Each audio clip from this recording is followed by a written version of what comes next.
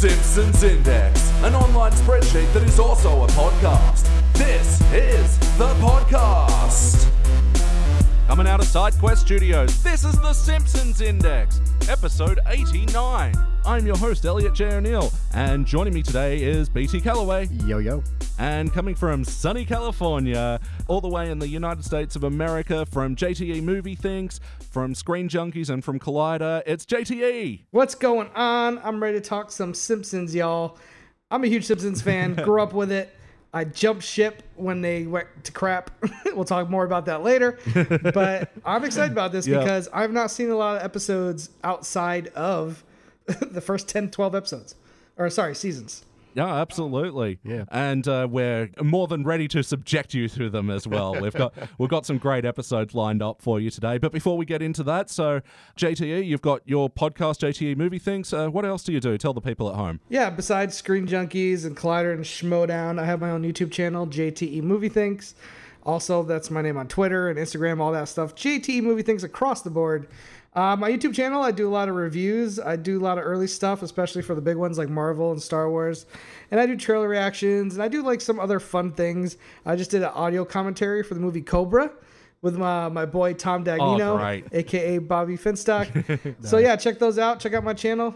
I do a lot of geeky, fun stuff on there. Oh, excellent. But yeah, today we're doing The Simpsons with you. Yeah, so just give us a history of you and The Simpsons. You've been watching from a young age? Yeah, listen, growing up, man, every Sunday night, it was appointment viewing. I would never miss a Simpsons episode. And then every day I would go to school, whether it be middle school or high school or elementary, and me and my friends would get together at lunchtime, and we would literally just talk about the Simpsons episode. It's all we would talk about, and we would just quote it to the end of the day. To this day, I could have a full conversation with two of my best friends, and we could almost have a complete conversation in Simpsons dialogue and quotes, to the point where I don't even have to, sometimes I could just give a look to my friend, and we know exactly what we're both thinking when it comes to that Simpsons episode. And I'm just like, that? Yeah, okay. Yeah. It just became second nature to us. Ties into your post-apocalyptic theory, doesn't it? Yeah, when the world is wiped out by superintelligent cyborgs and they delete all our digital ability, we'll obviously have to communicate in a language they can't research, and that will be the endless knowledge of Simpsons quotes that we all have. It'll be called Simpsonics, and it will save our lives. Oh, that's great. Yeah, so you dropped off at some point as well? You didn't keep watching after a certain point? Yeah, around season 11 or 12, it just started changing. At that point, I heard a lot of the original writers left. I mean, Conan O'Brien, has written some of the best episodes ever. He left. Yeah. You could just feel a change in the guard. You could just feel it didn't have the same tone. It didn't have the same wittiness. And I do think a lot of it had to do with Family Guy and South Park. In my opinion, it felt like at times they felt like they had to make it raunchier to keep up with these new edgy shows. And to me, that's not what Simpsons was about. It was about great comedic timing, writing, and characters. Yep. And it felt like, to me, they just started, let's just go a little raunchier, a little edgier, and we'll get these new audiences that are going for the edgier stuff. To me, it was a failure. No, absolutely. And was there an episode that was particularly raunchy or whatever that put you off? Or it wasn't around season 13 or 14. It wasn't so much. It was the writing was not there, and the heart felt like it wasn't there as much. But it wasn't until I would jump in a couple of years later, and certain episodes just enraged me. I remember seeing a commercial. This week on The Simpsons, Marge gets a boob job, and I'm like, what? That is your whole episode? Yeah. And they're what is happening? And then there's an episode I happened to turn on one day, and it was a Kurt Cobain, Homer's in college and he's in grunge. Yeah. That rewrote the history of how Marge met Homer. Yeah. And when they started doing that, I was furious, and I was like, this show is dead to me. Nothing happened after maybe season 11 or 12. If it makes you feel any better, things get so much worse from there. So, arguably, you got out when it was still okay. Yeah, but that's it, It's weird to see that show and Homer singing 90s songs like Glycerine or whatever it was. But no, they grew up in the 80s. He was singing Girls Just Want to Have Fun when the working day is done. Yeah, he worked at a mini golf place. That whole prom episode with John Lovitz is the one guy, Artie. I love that history. I joke about that all the time. I don't want the history of my beloved characters to be rewritten just to make fun of the grunge era. Yeah, like When Birds Suddenly Appear is their song. Yes. Still brings me to tears. But unfortunately, we don't start out with the good episodes. We start out with the newer ones. And we just watched an episode from the HD era. This was Season 21, Episode 1, Homer the Whopper. First released in September of 2009. It was directed by Lance Kramer and written by, get this, Seth Rogen and Evan Goldberg. Yes, that's Seth Rogen and that Evan Goldberg. In this episode, it's discovered that Comic Book Guy has been writing a series of comics called Everyman about a superhero that can absorb the powers of any comic book hero whose comic he touches. And Bart discovers this and it becomes really popular amongst the school, and eventually Comic Book Guy sells the rights and makes it into a movie in which Homer is starring as Everyman. So what did we think? JTE, what'd you think? Yeah, I got to be honest. I went into this thinking I was going to hate it. And it wasn't that bad. I think this episode is definitely tailored towards me, someone who lives in Hollywood, reports on it every day, is basically how I make my livelihood. So I enjoyed seeing them just kind of making fun of the Hollywood machine. And again, speaking of the classic Simpsons, it reminded me of Radioactive Man. Easily one of the best episodes of Simpsons ever. The goggles... They do nothing. This one of the most quotable episodes ever. So it feels almost like a spiritual sister or brother to that episode. And it's kind of fun to see like what they thought of Hollywood back then and what they do now. And not a lot of things changed, honestly.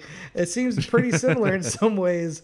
So overall, I liked it because of the subject matter. And I do think, again, I haven't seen any other episodes in this season, but I got to think that having Evan Goldberg and Seth Rogen, who work in this industry, are producers, directors, they really brought in a fresh voice or at least a interesting perspective on the Hollywood goings of these guys. So to me, I think they're probably the MVPs of this episode. Yeah, definitely. What'd you think, BT? This is one that I think started off quite strong and then just about the halfway point tipped down and just dropped significantly for me. Because the big central conflict within this is Homer's weight, and he gets, buff for the film, but then kind of apropos of nothing, he just gets fat again and then gets really fat, and that's not driven by anything, and that was a big disappointment for me. And then just a few kind of flyaway jokes start to make less and less sense, and I was so pumped for a while, like, oh, this is a good one, okay, sweet, and then no. Yeah, it's good that you bring up Radioactive Man, because that is an example of an episode that has a lot going on. There is so much happening in that episode, but it's got, a solid through line. This one it was about Comic Book Guy, and then it shifted and became the Homer show, which was kind of disappointing, because I think all the strongest material was at the top of the episode. I agree. Like, watching it, I'm thinking, oh, this is a Comic Book Guy episode, and I was like, this will be interesting. Yeah. See him kind of go forward, center. Yeah. Like, I think it's interesting to have the creator of something kind of get eaten up and chewed out by the Hollywood machine. So to me, I was like, no, this is going to be fun. And then when they ditch him and they go for Homer to be like this movie star, that's just not something like... When Homer did things that were kind of out of the ordinary, like he went to space. In another one of the greatest Simpsons episodes where he became an astronaut, the joke was like, this guy can't do this. And it was a publicity stunt. Yeah. There's no way in hell this guy is going to be the star of a movie like this, even though I get the fact that Comic Book Guy is like, I have final say in this. And so for me, I don't know. There's some things that worked, some things that didn't. Yeah, absolutely. So, top of the questionnaire, let's get into it. So, JTE, for better or worse, what is a moment from this episode that stood out to you? I like the very beginning of the episode when they actually start reading the comic book. And I kind of like the fact that his power is, if you touch a comic book, you get that comic book hero's powers. Although I will say, there's a scene where he like touches Plastic Man comic, and Hitler is on the cover, and I legitimately thought he was going to turn to Hitler Man, and I was like, "Oh, this is gonna be funny." The title was "Feather for the Fuhrer" or something. Yeah, it's so ridiculous. I missed that. Oh my god! I was like, "Oh, he's definitely turning Hitler." Like, but they didn't. He just went to Plastic Man. But I like that, and I like the when Bart is really just kind of like, "Hey, Spider-Man's based on a comic. That can't be right," and he's just like having a nerd heart attack. I really enjoyed that. And then when Bart goes, "So how many of these have you written?" I thought he was going to say, "Oh, this is the only one." He's like, there's 300 freaking comics written, and the most controversial is the death of Marmaduke, and the cover was really funny. Oh my god. Yeah, I do like that something he's never shown anyone else ever has a controversial episode. Exactly. Like, he already knows it's going to be controversial. Yeah. How about you, BT? What's a moment from this episode that stood out to you, for better or worse? I really like there's a joke where we've got a bunch of Hollywood executive types sitting around talking about, okay, what's going to be the next big thing? What's going to be our next new franchise? And, the bratty kid walks in and is like, duh, it's going to be Everyman there. Yeah. And then they're like, right, we'll buy the rights to Everyman. He goes, someone else already did that 3 weeks earlier. And then you cut to 3 weeks earlier where they walk in and talk to comic book. It was just a really good kind of setup and switch. I got a good laugh out of it. Yeah, and a nice misdirect there, and led to a lot of good Hollywood phony humor. What can we make a movie out of? Extension cords. Paperclips. Yeah, keys. But yeah, really ties into that whole, Pixar will just animate anything and make a fun romp out What of if it. extension cords had feelings? But yeah, I'm going to say the moment from this episode that stood out to me was how quickly Hollywood guy, comic book guy turned into a Hollywood phony. He gets the suit, he has this big open mansion and starts having parties, all very not him. Adopts a Cambodian kid at some point. Called Prius. It's a more fuel-efficient name. So yeah, being in Hollywood and sort of working in this industry, did a lot of these sort of characterizations sort of ring true for you? Yeah, it's just interesting. Like, I feel like you could tell as you're watching it, like, Seth Rogen and Evan Goldberg were literally in these situations before, and we're literally like, let's just put this into the episode. I think the scene where the lady is talking about she just want to get back into business at the test screening, and she's like, I had to have a kid and all this. Like, I guarantee you that's just something they overheard at a premiere or something. Like, it just felt very authentic, and just the way the studio looked like Warner Brothers. And it's funny this was made in 2009 because this feels like it could have came out a year ago after Justice League came out, and it's just funny to see how a studio takes something and just could kind of ruin it or drive it into the ground and miss the point of what they should be doing. Oh, yeah, Justice League especially. Mm-hmm. I don't think we've still made it through that movie yet. We got bored about halfway. To be fair, we were drunk. So, it's kind of interesting that joke in particular stood out to me is just being kind of flat where they spent a whole, half a minute talking to this continuity director and it was just like, why are we doing this? It was probably, an insider kind of thing. I mean, I thought it was pretty flat, but that comes from the perspective of someone who hasn't seen dumpsters full of studio executives before. If they have, and this speaks to that experience, then hey, there's something there. But yeah, as well to remind you of all the test audience stuff as well. Yeah, that they do, I've been to a lot of test screenings. I actually have a test screening for First Man this week, the new Ryan Gosling movie. Oh, okay. Yeah, so that happens here in LA a lot. They do test screenings, and they're fun to go to. Sometimes you don't want to go too early because the movie, if it has special effects, will look just horrible, like animatronics. So right. I do like to go to them once in a while if I think the movie's close to being complete. Yeah. But yeah, that's very much a Hollywood thing. I don't know if they do those kind of screenings much outside of New York and LA. Here, it's just every time you go to a movie out here in LA, there's people handing out passes to go to test screenings. Oh, interesting. Yeah. So they're really doing the market research culture out there as well as a big movie culture. Yeah, and a lot of times they use it just to figure out if a movie's working. I went to one in March for Godzilla, the sequel, and King of All Monsters. Oh, wow. Doesn't come out till next March. And it was so unfinished that I didn't want to watch the movie because I was like, I need to see this with its effects. I can't be watching this in such an early stage.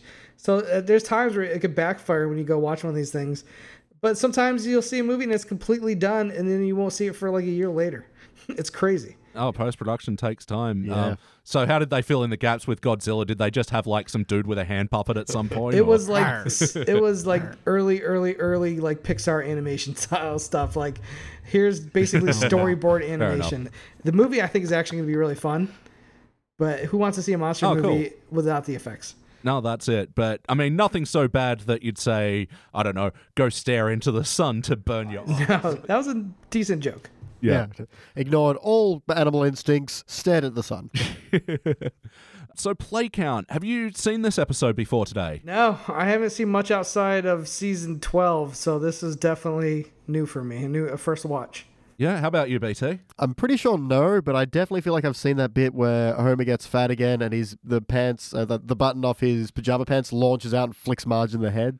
That was such a good bit of slapstick, I thought. Yeah, I got to laugh at it, but like I feel like I've either seen a GIF or that's actually been in a different episode. I don't know. Yeah, well, we've seen this often where people are like, I know that moment. And yeah it's just because of GIFs. Yeah, and the highly advanced memes. Yes. Simpsons shitposting new level. Absolutely. I've seen this episode a bunch. I'd say probably 10-something times. Yeah, 10 times. Probably, yeah. That is too many times. But, I generally like seasons 21 and 22. I think that was the show getting better again after the movie. I agree with everyone that the writing dropped off after, season 12 or whatever, but when the movie went into production, the show got very bad. Yeah. And I think they sort of picked up again around this moment, and then they went down worse than ever. Don't know the half of it, man. There's an episode where Bart gets a teacher pregnant with the power of voodoo. Good God. God, That I is wish you were horrible. joking. And it ends with him and Homer doing a Les Miserables parody to try and coerce a horse to have sex with another horse. I can verify none of this is made up. This is insane. Matt Groening, if he was dead, would be rolling in his grave. Actually, that's probably not true. He's probably rolling around in money. That's why the shows keep going. Yeah, I was about to say, he's rolling on a pile of money with many beautiful ladies. And unsold bongo comics. At what point do you just say, you know what? We had a good run. It's never going to be as good as it was. Let's end it. They should have ended this thing at 13. Yeah, 30 and done is what we're hoping. Hoping for. So let's get into some of the wacky moments of this episode. What were sort of some of the cartoony elements that stood out to you? I would say there's one joke that I really thought was funny. Again, I don't know how wacky it was. It's just that when she goes to hug him and she feels her hand and is freaked out. I thought that was funny because he's been fat his whole life. And it's just oh my God, I never been able to put my arms around you. I like the editing joke where he's fat and large. Again, Radioactive Man had a great editing joke also. So stuff like that. A lot of times I'm watching this and I'm thinking, I just kind of want to go back and watch a Radioactive Man episode. There's some good stuff in here, but it's been done so much better in a very similar way. I think they were talking on the Batman movies of the 90s when they shot that. Yeah. It was obviously there's even some Adam West Batman jokes in that one where the Boy Scout leader's use your nail, boy. Yeah. He's Get him, boys. Don't be afraid to use your nails, boys. There's classic stuff in there. And this just feels like an updated version of that, but not as funny. Yeah. How about you? Some of the wacky moments? There was plenty of whack to be had here. They have a grasshopper raptor who eats Ben Kingsley. Yeah. So does Seth Rogen have a grudge against Ben Kingsley or something? Were they going for the same role and somehow Kingsley won? I don't know. I think they were just what's the best actor who everyone just is holds in high esteem? And Ben Kingsley has done some really bad movies. He's gone in the gutter a few times, I think probably for money or whatever. Maybe he thought they were going to be good movies. He's been in some bad movies. Yeah. He's worked with Yule Ball. Come on. Exactly. Enough said. There's also a bit where Homer walks into the test screening and he fist bump what looks like the lizard from Spider-Man, except it's then the lizard is in the movie and it's wait, is this a guy who's still in costume or what's going? And the fact that they show you fist bumping this guy, I thought it was a reference to Spider-Man, but then he's in the movie, so it's okay, well, why? I didn't know that beforehand. It was just odd. I didn't get it. It's the ultimate method actor. To truly get into the part, he changed his DNA. That is dedication. Yeah, it made no sense. One of the bits of wackiness I did like, because it was just a quick little joke and they kept moving, was comic boy cracks his knuckles, cracks his neck, and then cracks his ponytail. Yeah. And it's one of those ones where they don't just stop and point it out. They just let it happen and you keep going. Yeah, no, I really enjoyed that joke. There was some good subtle humor in this. But yeah, as far as cartoony moments, I agree. I think it is sort of a bit too broad. Some of the fat jokes as well, sort of when they're cutting him out of the trailer. Yeah. I thought, that's a bit much. Yeah, that's a little bit. And him eating the cheese like that. I liked the joke at the first. I was oh, you can't just eat one, of course. And then he's just don't look at me. And it's unlucky to eat an even number of cheese cubes. Yeah. So. And then he's you look at me, one guy. I'm this ain't that funny. Yeah. No, it's a shame. But yeah, the other cartoony moment that sort of stood out to me was the montage jokes. Yeah. And I thought it was almost there, but it just sort of dragged out a bit too long, and they're sort of, oh, let's do Eye of the Tiger. No, do Heroes. And what? Yeah, and then played 2 seconds of Heroes so they didn't have to pay for it. Yep.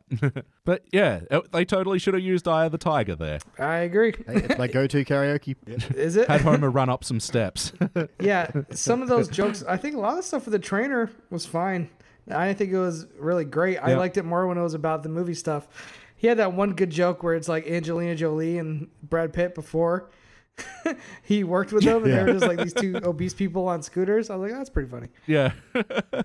There is actually, I don't know if I want to call it wacky, but something that really stood out as just being very out of place for me, at least, is where the guy's all like, oh, so Homer, do you know why you eat? He's like, I eat because I get stressful and not everyone has time to beep. And it's like, wait, what? Yeah. So that was censored for you as well? Yeah, that was censored too. And I think he says masturbate, but I'm not positive. I think that's what he said. Yeah, I'm pretty sure he did too. Yeah, I think so. That's fascinating because I was under the impression he said fuck. Yeah. But, No, it's crazy. Well, I mean, I guess it was pretty blunt, but there was one joke back in season 16 where he's like doing confession to a priest, and at one point in his big list of confessions, he goes, masturbated 8 million times and I have no intention in stopping now. And it's like, yeah, wow. 8 million. Given how old he is, I'm running the math on that later. That is far too many times for a man of his age. But yeah, it's tying into what you were saying before, that they're trying to do these sort of raunchier jokes, and yeah, that's not what we really liked about The Simpsons. No, I mean, to me, like, the humor, it would get outrageous, but it was done in a smart way. It never felt like it was in your face or dumb. Yeah. And when it did feel dumb, it was like smart dumb, if that's a thing. I think the writing was so sharp back then. Yeah, it was something that anything outrageous that happened, they had earned, or it was as a joke, like, when they'd be like, in order to get this inheritance money, you must spend the night in a haunted house, kind of just poking fun at plot lines that did that kind of thing. Yeah. And then it was just a joke of, best night's sleep I've ever had. Yeah, and a lot of times, some of the jokes that were more outlandish were like homages to like very huge pop culture movies or stuff like that. And to me, that was like, okay, you're going outside of the realm because you're using pop culture or something that you've seen in a movie that everyone can relate to, not just, something stupid, which I feel like some of these episodes, they're just going outrageous to be outrageous. Yeah, I mean, one that springs to mind that we saw recently is Homer going all T2 when he's chasing after Ned. Oh my God, with the golf clubs? Oh, yeah. Yeah. Oh, yeah. Then I feel like I'm going to say this about almost every episode from season 1 to 12, but almost every episode I'm like, one of the best Simpsons episodes ever. That one where Ned becomes friends with Homer is gold. Oh, yeah. Yeah, absolutely. It's ranking. Yeah, that one we gave full top marks to. Unanimous cubic, I'm pretty sure that got. Yeah. Yeah. So, another thing that we notice about the old episodes is that they have a lot more heart than the new seasons. Did this episode have heart? No, not really. I mean, that's another thing. It feels more like a product to me now than it did back then. Back then, there was some sort of gravitas or heart or soul to it. Even though things would get outrageous, you almost would learn some sort of life lesson in those older episodes. Yeah. I learned nothing. There's no life lessons in this movie. Like, what is it? Hire a trainer so you can be in better shape? Be happy with the way you are? Like, no, it just feels like a lot of setup for jokes, almost like a satire. And I would never have called the old Simpson episodes a satire type episode. If they did a satire like Radioactive Man, there was still something there with a relationship between two characters, like Milhouse and Bart, and what they were going through. It wasn't just there for jokes. No, absolutely. And that's sort of a lot of the shame with this episode, that we could have had a lot more heart moments with Comic Book Guy and even Homer. Yeah, I think either follow Comic Book Guy becoming a Hollywood guy where he just kind of loses himself in the success. It's been done, but hey, it's still a good character moment to have. Or Homer just responding to the pressure of being on a $200 million movie when he's never done anything like this before. Yeah. And he has to be fit in order to do that, is then the pressure that pushes him into eating. Because they even establish stress and problems are what make him eat. Yeah. I mean, I agree. Like, I think if this was a Comic Book Guy episode, you could have been about how Hollywood changes somebody and how you kind of have to sell yourself out. I mean, instead, again, I don't like how it just became a Homer episode. Yeah. No, we've noticed that a lot with the new episodes, that it sort of devolves into the Homer show. And I think, that sort of answers the next question is, did it feel like an episode of The Simpsons? How was the integrity? I mean, I guess at times when you're whatever season they're in. This was season what, 21 or 20? 21, yeah. When you're this far along, these characters have already learned all the life lessons they're going to learn. So at this point in the show, they're just vessels for jokes. They're just vessels to be put into these different comedic situations. We've seen all the character growth we're going to get out of these characters in the first 15 seasons. You can still touch on more timely stuff, and you can still use the show as a vehicle to talk about what's going on in politics or the world today. But as far as these characters, they've been through every scenario already. They can't grow much more as human beings because they've been through it all. No, absolutely. So yeah, the show's integrity as a whole is a bit off, and I don't think Comic Book Guy or Homer, though, as the two particular focal points with this episode, really ever broke character. Even sort of seeing Comic Book Guy being stretched and turned Hollywood, I thought I bought it. I got a joke out of it, because it didn't dwell on it too long. So either make it a storyline or just that quick little bit that it was, and that nobody learned anything. Well, no, that was it. But anything. I mean, I do like how they got Comic Book Guy to reset to 0, which was, we'll let you direct it and write the sequel, but all you've got to do is tell all your fans that this is a good movie. Yeah, then he went Josh Trank and was like, right before Fantastic Four comes out, he was like, "This isn't my movie." Yep. Which is career suicide in Hollywood. That's why Trank, I don't think, has really made a movie since. I'd like that because it immediately takes Comic Book Guy out of the Hollywood machine, and it's in character with what he would probably do. Definitely. Yep, turn to hardcore Trank. It definitely should become a verb. Yep. Yes or no, would you watch this episode again? I might, but it wouldn't be like by itself. Like the whole time watching this episode, I'm thinking I want to go back and watch the Radioactive Man episode. So like I feel like this would be a good double feature. Like if I wanted to watch or show somebody like specifically Simpsons Tackling Hollywood, I would show them the Radioactive Man episode. And then this episode and try to kind of look at some of the things that have changed or some things that stayed the same. And there's another episode in around season 12 or 11 where Mel Gibson is with the Simpsons and are in Hollywood.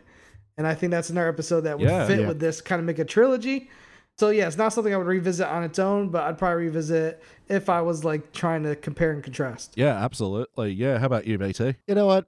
If I'm somewhere cozy and I've got like a warm beverage or a cold beverage or a beverage and I just don't want to get up, yeah, sure. Yeah. And, I might watch it again. Like I said, I've got a little bit of nostalgia for it, but not too much. Guest stars of the episode. So we had Kevin Michael Richardson. I'm a big fan of his voice work, his amazing talent. And I mentioned before Matt Groening as well. He was shoveling bongo comics and going, I'm so rich, I'm so rich. And also had Seth Rogen as, is it Rogen or Rogen? I never remember. Rogen. Yeah, Rogen. Seth Rogen. Cool. You heard it direct from Hollywood, people. Rogen. Yeah, I didn't realize he was the trainer until you told me after the episode. He definitely changed his voice quite a bit. And I guess I didn't really love that character either, so he wasn't really a standout to me. He didn't have a lot to do. I was like more interested in executives and like what was going on with Homer and these other guys than I was his trainer. Yeah. There was one bit of shtick which I kind of liked but also didn't at times, which was the whole say something and then whisper to contradict, and he's on the phone talking to Turtle. I hate him, and ugh. It was an okay bit. They just did it too many times. I like the one where he goes, goodbye, bad bye. It's something that I still quote and think about today, and But I thought it was a fine enough performance, and as the writer for this episode, I know you don't really have a point of comparison, but definitely for us, we noticed his writing did give this episode a bit of freshness that the new HD episodes don't often have. Yeah. Yeah, he's a big Hollywood player. He's a director, a producer, so he definitely knows what he's talking about, and you could feel a little bit like it felt authentic. Like here's somebody who's in the Hollywood machine and is making these little fun observations. Yeah, for sure. Oh, absolutely. And when he was pitching this as well, this episode, he sort of based this episode a lot about his experience doing Green Hornet and how he had to cut a heap of weight for doing that. And then he made Green Hornet. Yeah. But the Simpsons staff also took on this episode because at the time, and keep in mind this is 2009, they felt like there was a glut of superhero movies. And this is when the MCU is only Iron Man and Hulk deep. Wow. We haven't even hit First Avengers yet. If that was a glut then, we're in a sea of collective noun of gluts. Yeah. I mean, a gorge of gluts. There we go. this thing still feels pretty relevant. Like if you told me this was shot last year or animated last year, it would almost make more sense than when it came out. Yeah, definitely. All right, JTE, did you have any final notes that you wanted to mention? Just that this episode was better than I thought it was going to be. I think Seth Rogen and Evan Goldberg, really brought a lot to this episode. Yep. Yeah, I guess my final words on this is I really enjoyed it for the most part because it really is an inside look into Hollywood, and I wasn't really expecting that. Yeah. I think you got to give a lot of credit to Seth Rogen and Evan Goldberg. They really bringing a perspective of somebody that's inside the industry. And again, like I said, this is a great companion piece or spiritual sister or brother to the Radioactive Man episode. I don't think it's as good as that episode. Oh, no. But at the same time, they're exploring things that thing did also. And it's kind of funny to see how Hollywood hasn't changed that much. Like, I really enjoyed getting more of the perspective of the producers and the studio heads. And that's what I loved in the first Radioactive Man episode. Those same guys with the ponytail who were just like, we're going to run this into the ground and we're probably going to take whatever you love and what you think you love and change it to make it fit our product. So overall, solid episode. I think the writing of those two guys really was a big get for them. I'm curious to see what these other episodes are going to be like, to be honest with you. And sorry, I forgot to ask as well, is there anything you'd like to change about this episode? I mean, I would have to agree with what you guys were saying earlier. I think Homer just kind of came out of nowhere and became the lead of this episode when it didn't feel like it was going to be a Homer episode. I would have kept it with Comic Book Guy and used Homer and the rest of the family. They could always, even though they're not the main story, they could always come in and just lay some groundwork, some great jokes. One of the best things about those Radioactive Men, the Radioactive Man episode, is Homer just hanging out with the Grips and trying to be a teamster. Yeah. Like they could be around it. They don't have to be exactly. And they're just battling it out. Yeah. I just think you actually could have told an interesting story about Comic Book Guy selling out and then making the heroic decision to not sell out and tell people not to watch the movie. You had an arc there, and you kind of screwed it up and kicked the main character out and put in Homer for some reason. Yeah, very much. How about you, BT? What would you like to change? Kind of already covered it. I think I'd rather follow Comic Book Guy, I think, but if we're not going to do that, just follow Homer, but have him motivated a bit better. Like, I kept getting confused with where are they shooting this film because he's at home a lot, but then he's on set a lot. It's like, hey, where is this actually taking place? So have him away from the family, and, he's missing his family. He doesn't have that support. He's stressed out because he's the lead in this multi-million-dollar project, and he doesn't know what he's doing. And from that, he starts stress-eating when his trainer leaves because no one's motivating him anymore. Like I said, they've already established that that's why he needs to begin with. So you've already set that up and then not used it. Then to give it a bit more emotional weight as well. Give him a bit more motivation and drive. Yeah, the location is actually a very interesting point because in the Radioactive Man episode, look, we're going to keep coming back to this. It's just the clearest, closest point to it. But yeah, Springfield was almost another character in that episode, sort of how the town were gouging the Hollywood guys as well. And so, yeah, in this one, what if Homer was actually in Hollywood? He's not around his family, so he's extra, depressed or something. Yeah. He's in a town that doesn't have a tax on puffy directing pads. Oh, that's right. So, yeah, I mean, what I'd change about this episode, it might seem a bit tacky, but I would have actually had Bart more involved. Make him sort of Comic Book Guy's assistant or... someone that was keeping him grounded. Yeah, and so he could sort of start to see Comic Book Guy, turn Hollywood and him going, this isn't you. I think I would have liked that a bit more than what we got. But also, I mostly liked this episode. It just sort of petered out at the end. Yeah. So did you have any other notes that you want to mention? I do like when they first start reading Everyman, they kind of transition in the comic book style. That looks really good. And then it's got a pretty good theme song for Everyman as well. That was kind of handy.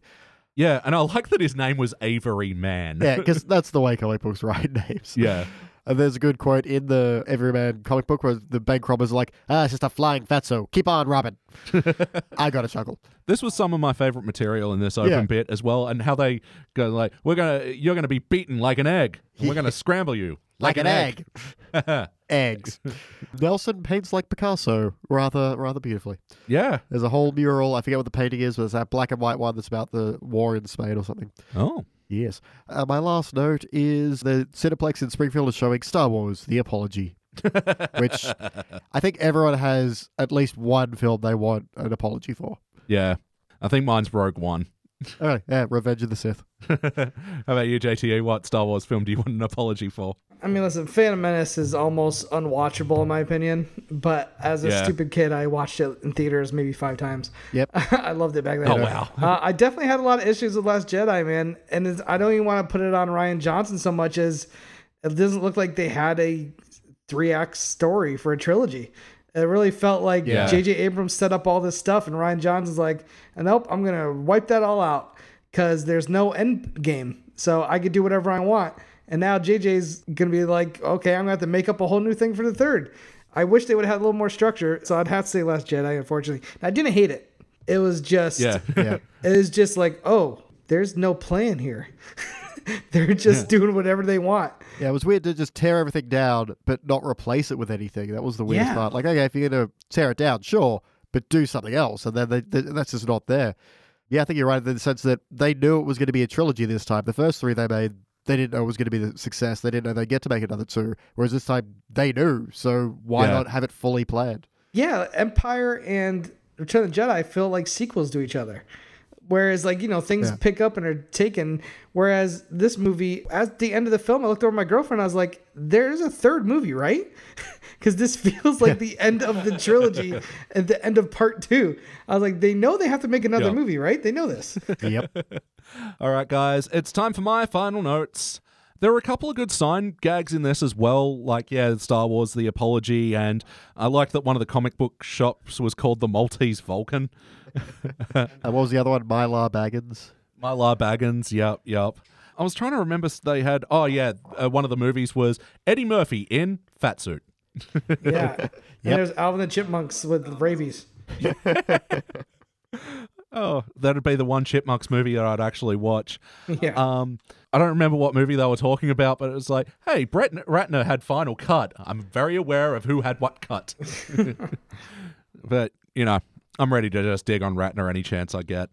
What do you guys think of Krusty's audition? Did you like that, JTA? Nah, I think it was that funny. It was pretty much a throwaway. At least it's in character with what he's like.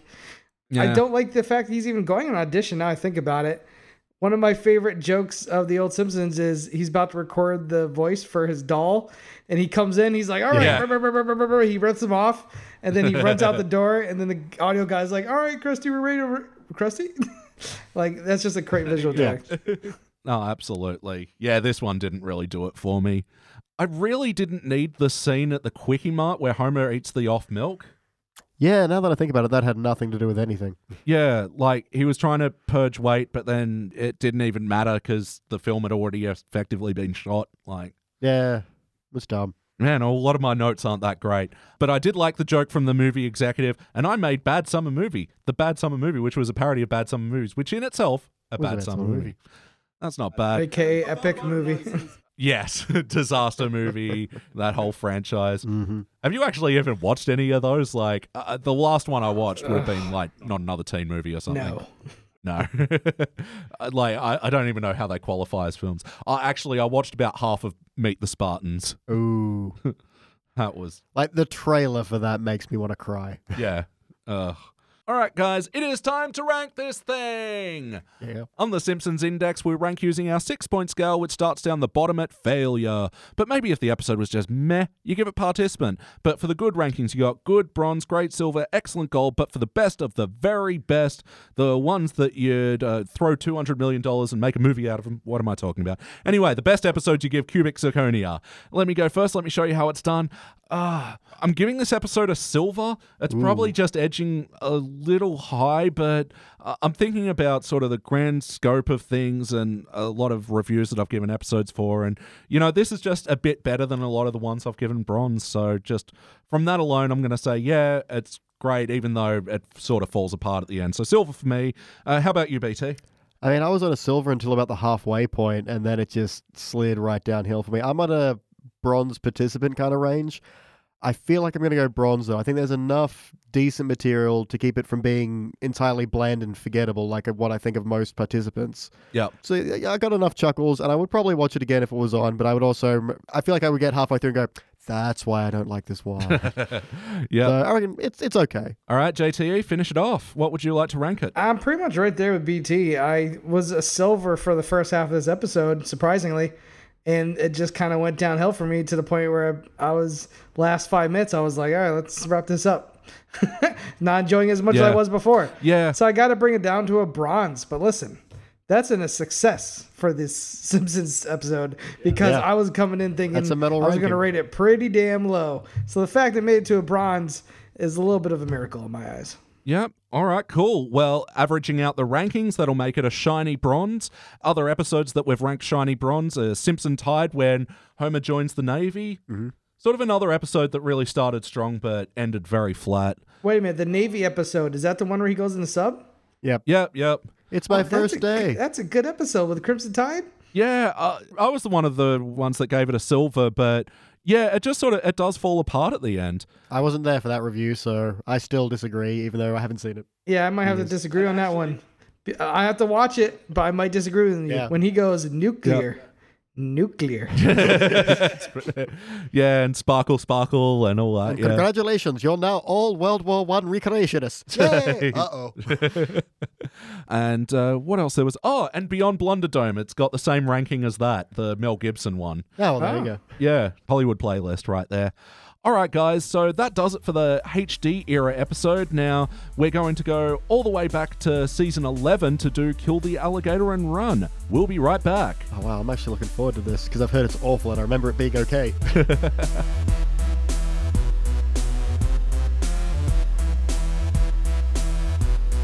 And we are back, and we just watched season 11, episode 19, Kill the Alligator and Run. First released in April of 2000, directed by Jen Kamerman and written by everyone's favourite John Swartzwelder. In this episode, okay, a lot happens, but basically Homer is afraid of dying. He does a test that reveal death might be around the corner, so he develops insomnia, which the family help him treat by taking a relaxing vacation, which turns out to be in spring break! And he ends up partying his insomnia away, but he's a little sad when the party's over, and he tries to continue the party. They end up killing a gator and then being on the run from the law. What'd you think? You said a lot happens in this, and that's the main thing I took away. It was like, pick a lane, Simpsons. I felt like there's like 3 or 4 episodes worth of like content in this one episode. Are you in prison? Are you on the run? Are you at spring break? Like, I was like, okay. I was like, so much is happening in 21 minutes. I feel like they just tried to shove too much into the episode. Like, an episode about Homer at spring break could be a whole episode. Instead, it was like a portion of this episode. Then there's a portion where they're in jail. They're on the run. So for me, I was just watching and I was like, oh, it felt manic, like really manic. Like I just wish it would have calmed down a little bit and try not to do so much in one episode. Yeah, definitely. Take a breath every now and then. Yeah. Yeah, I just thought it was just a big vehicle for a lot of gags, and a lot of gags that I quite liked, but just the overall episode as a package sort of felt me a little wanting. Yeah, it's especially with the way it finishes, just kind of ends very abruptly, and considering how much has happened up to this point, it does. Yeah, it's a very sudden shock. That said, I had some fun. I got some good laughs out of this one. Yeah. JTE, just starting out, for better or worse, what's just any moment from the story that stood out to you? I mean, I did like when he got the spring break, and some of the jokes worked, some didn't. I like that she tied him to the bed, and he literally, like, jumped out, and he's like, spring break! And every time a car drove by, he was like, spring break, spring break. I like that stuff. Yeah. And, hey, we got a Kid Rock cameo with Josie. That brought me back to 2000-ish. So I enjoyed that. I think the best joke in the whole show was when the MTV host alarm goes off, indicating that she's 25, and then this younger, like 19-year-old hot girl comes in, is like, "Yay, I'm here, your replacement."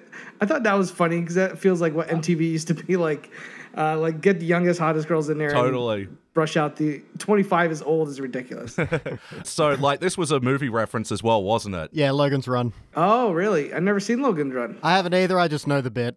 Yeah, I thought it was an excellent bit as well. So, yeah, a good little movie parody and also a tie into, like you said, a real thing where MTV had just, keep trading out their hosts.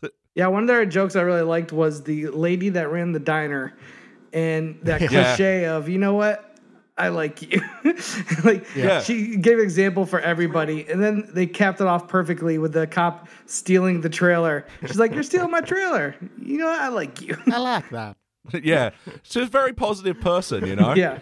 The only time that she objected to any of this was when Homer was about to hit her with a frying pan, which I wasn't a fan of that joke, but everything else that the waitress had was great. Mm-hmm. How about you, BT? What's a moment from the story that stood out to you, for better or worse? I like Homer as the quizmaster. He's in that purple bathrobe. He's got a traffic cone on his head, just wandering around quizzing people. I got some laughs out of that. And then he's just in bed with Marge, just like, okay, there's a spider at the door, a snake on the phone, and a scorpion in the bathroom. Do you A? None of the below. Yeah. Yeah, see, to me, that was like a classic John Swartzwelder-style joke. I mean, we'll never know who actually wrote it, but it's that sort of misdirect that he does, like when Homer's hitchhiking with the bed, like how in the next scene, he's tied to the roof of a car. The people who picked him up didn't make the effort to untie him from the bed, just launched the whole thing on their roof. I mean, he's a man by the side of the road tied to a bed. You don't trust that. You just take him where he needs to go. I'm going to say the moment from the story that stood out to me was Diedrich Bader's character of the sheriff. I really enjoyed like how he was all, oh, boys will be boys, and the turn, you know, beer companies pay me to look the other way. Every other time of the year, I'm a real hard ass. Yeah, that's the guy from he was on Drew Carey show. He was also in Office Space, correct? Oh, yeah. Yeah, Put it on the Channel 7, the breast exam. Yeah. I love him in Office Space. He's got like one of the funniest lines in that movie where he's like, "You want to come over?" He's like, "Nope, don't need you fucking up my life either." It's like, it's a great little line. I recognize his voice immediately. I was like, oh, I didn't remember his name actually, but he's one of those guys, every time he pops up in a movie or a TV show, I'm like, this guy's funny. Yeah, absolutely.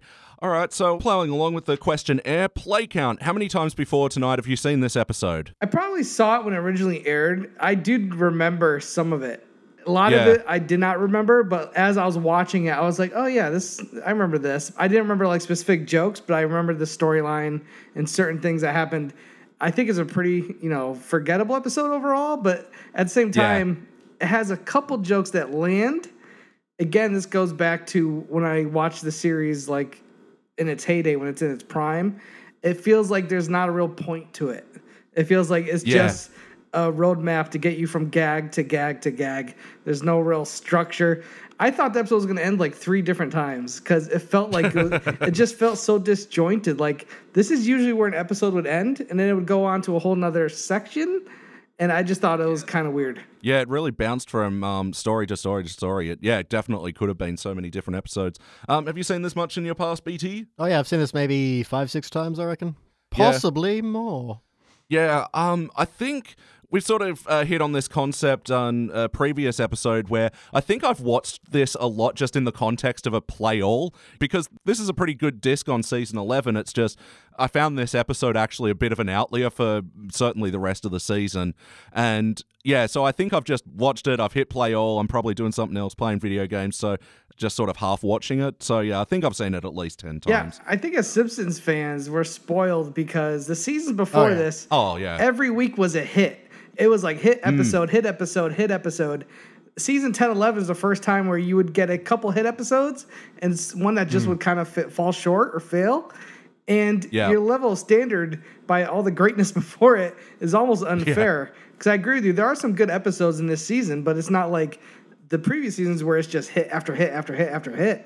But how many shows could say they could do that? No, that's right. And, they've gone from, some of the best television ever existing to pretty good television. Yeah. So let's talk about some of the wacky moments of this episode. What were some of the cartoony elements that stood out to you? Cartoony. That's interesting. I always like the jokes that work for me are best with the dialogue. Like, I like where she's like, did you have to cuff the kids? And he's like, no, I didn't. Yeah. Like, that was one of my favorite line deliveries.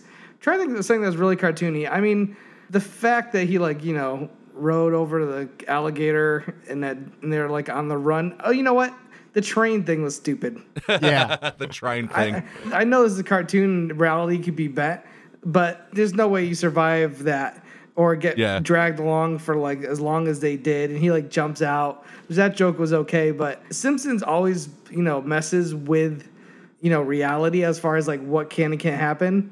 But Yeah, this just definitely. felt like it went a little bit over out of bounds for me. Yeah, I mean, there's elements of the train bit that I really like, but as far as like the misdirect goes, like there is no chance there was a second train track. They did several shots where it didn't exist.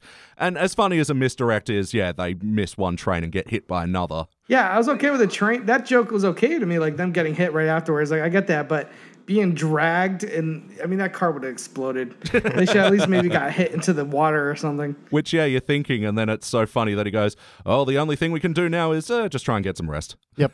And then I like that's the fade to the ad break. They come back, everyone's just napping.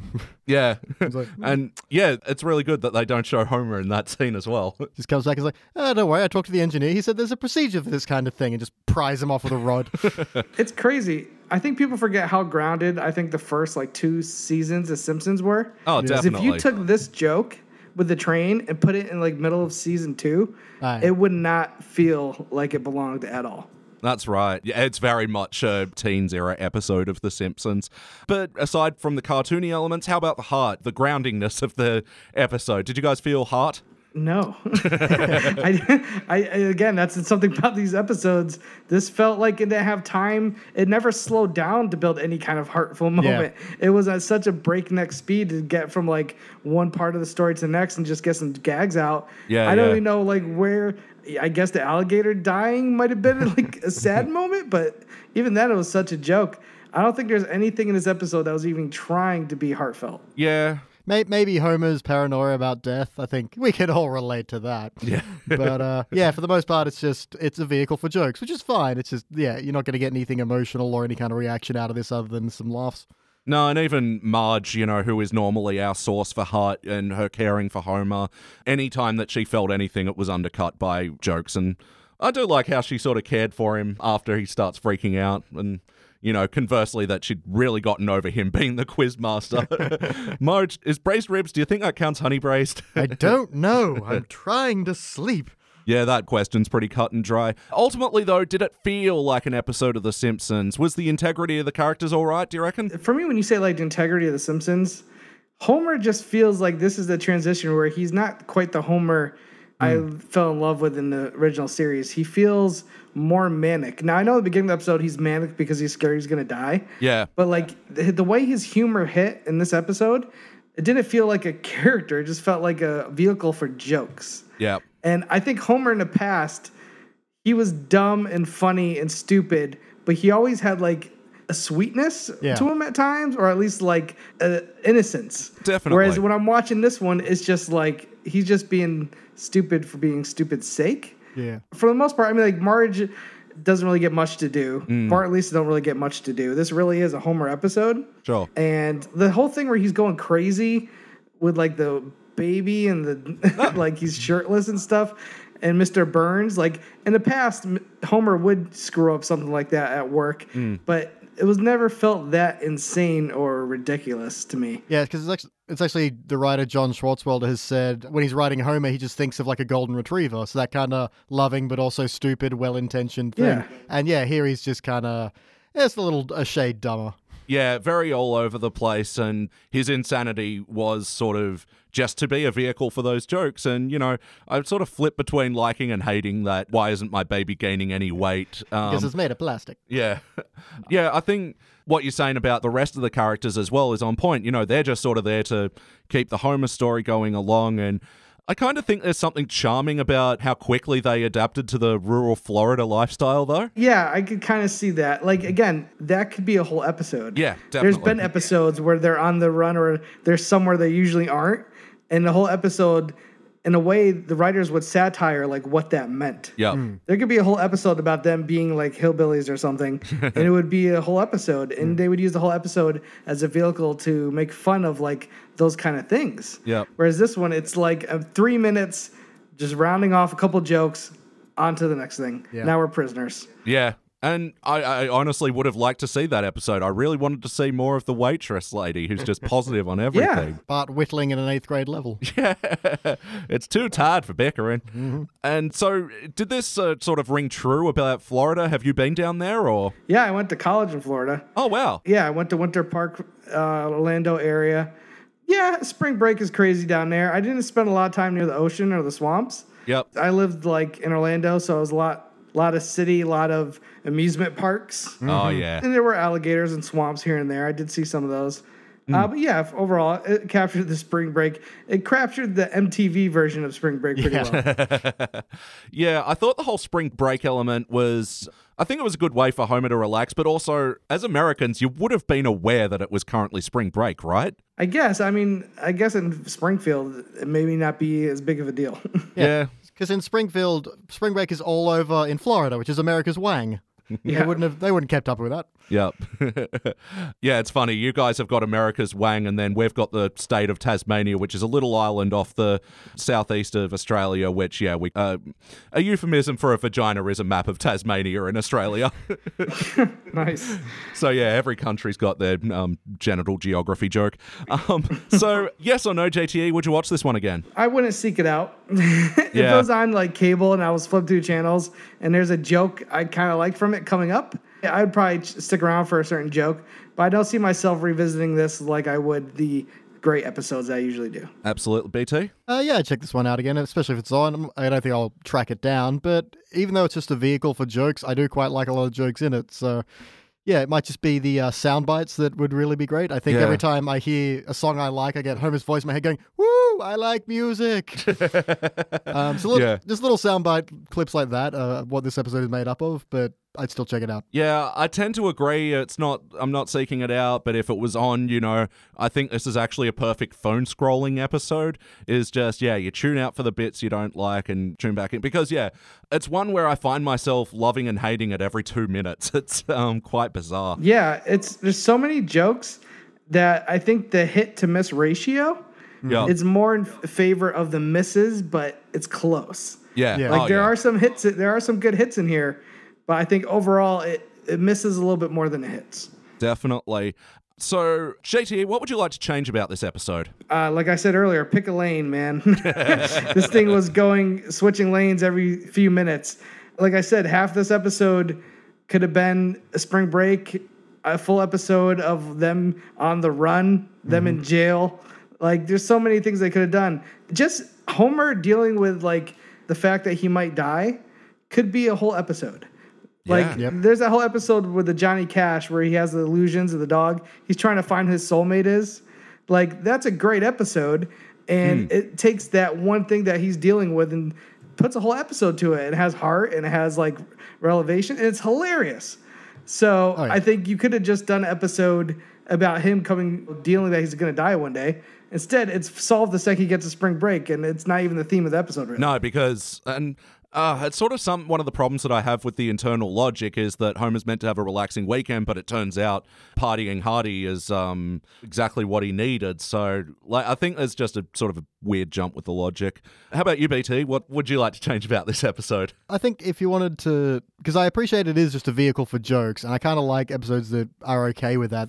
They know what they are and they do that. I think what's maybe lacking here is a bit of guilt from Homer because he gets everybody arrested. You kind of expect a moment where he's like, I put my kids in prison over, just goofing off and trying to go to spring break. So I guess that's lacking. But the reason that's lacking is so we can have the joke where he's like, Your Honor, I'd like to represent myself. Drunken hicks of the jury. Yeah. And then you get the smash cut to them being in prison. Yeah, you've sacrificed a bit of heart for a joke. And I get that. And I understand that's why it's doing it. But yeah, a little bit of that maybe. A little bit of Homer realizing what he's done and... Maybe then he can't sleep again. I don't know. You'd have to change a lot because there's just not a lot of time as it's currently structured. Yeah, I think for me, I really want to change the last part of the episode. I wish they didn't get arrested.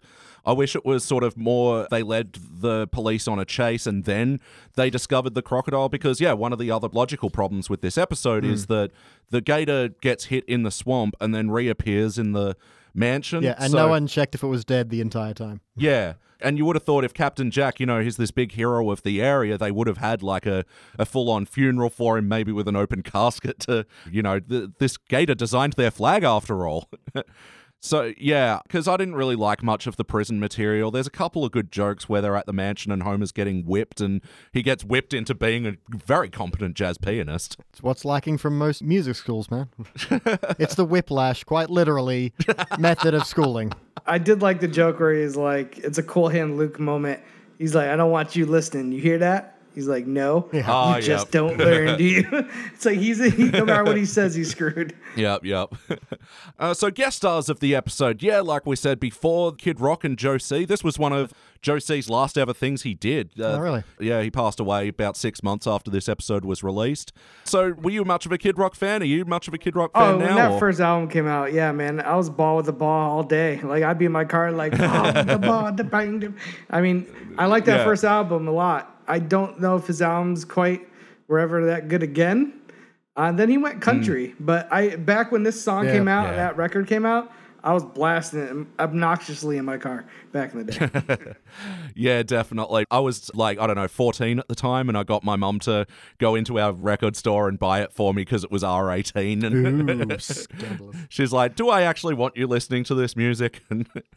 But, I mean, I remember loving that album back in the day, that and Cowboy. The Sheriff's Right, Fist of Rage is a bit of a pumping song. But yeah, over time, Kid Rock has really soured on me, and I sort of see his music more as appropriation rather than appreciation, and that speaks to both all of his hip-hop, metal, and country. Anyway, that's my musician rant. But I thought his and Joe C's performance in this episode was good. Yeah, it was fine. I mean, they did exactly what they did. I mean, I'm sure Kid Rock was in that situation plenty of times in his life, being at a beach, spring break, just rocking out. I did like that they were going to take him out, and then the sheriff came in and was talking down to him kids like, Kid Rock, Joe C, you're better than this. Would your mama want you stretching out that sweatshirt? Yeah. Don't tell mama. Yeah, I thought that was good, and, it shows they've got a bit of sense of humor about themselves. It's good. Yeah, that was it for guest stars. Oh, I almost forgot. Robert Evans and Charlie Rose. What'd you think of this bit, JTE? Yeah, I like Robert Evans. He had a great documentary called The Kid Stays in the Picture. If you guys never seen that, highly recommend. It was cool to hear him talk about Chinatown, Love Story, The Godfathers. And I was like, that's definitely Robert Evans. It was interesting. I think the joke went on a little too long. They each said it twice, we're going to kill you, Homer. Once probably would have been fine for me.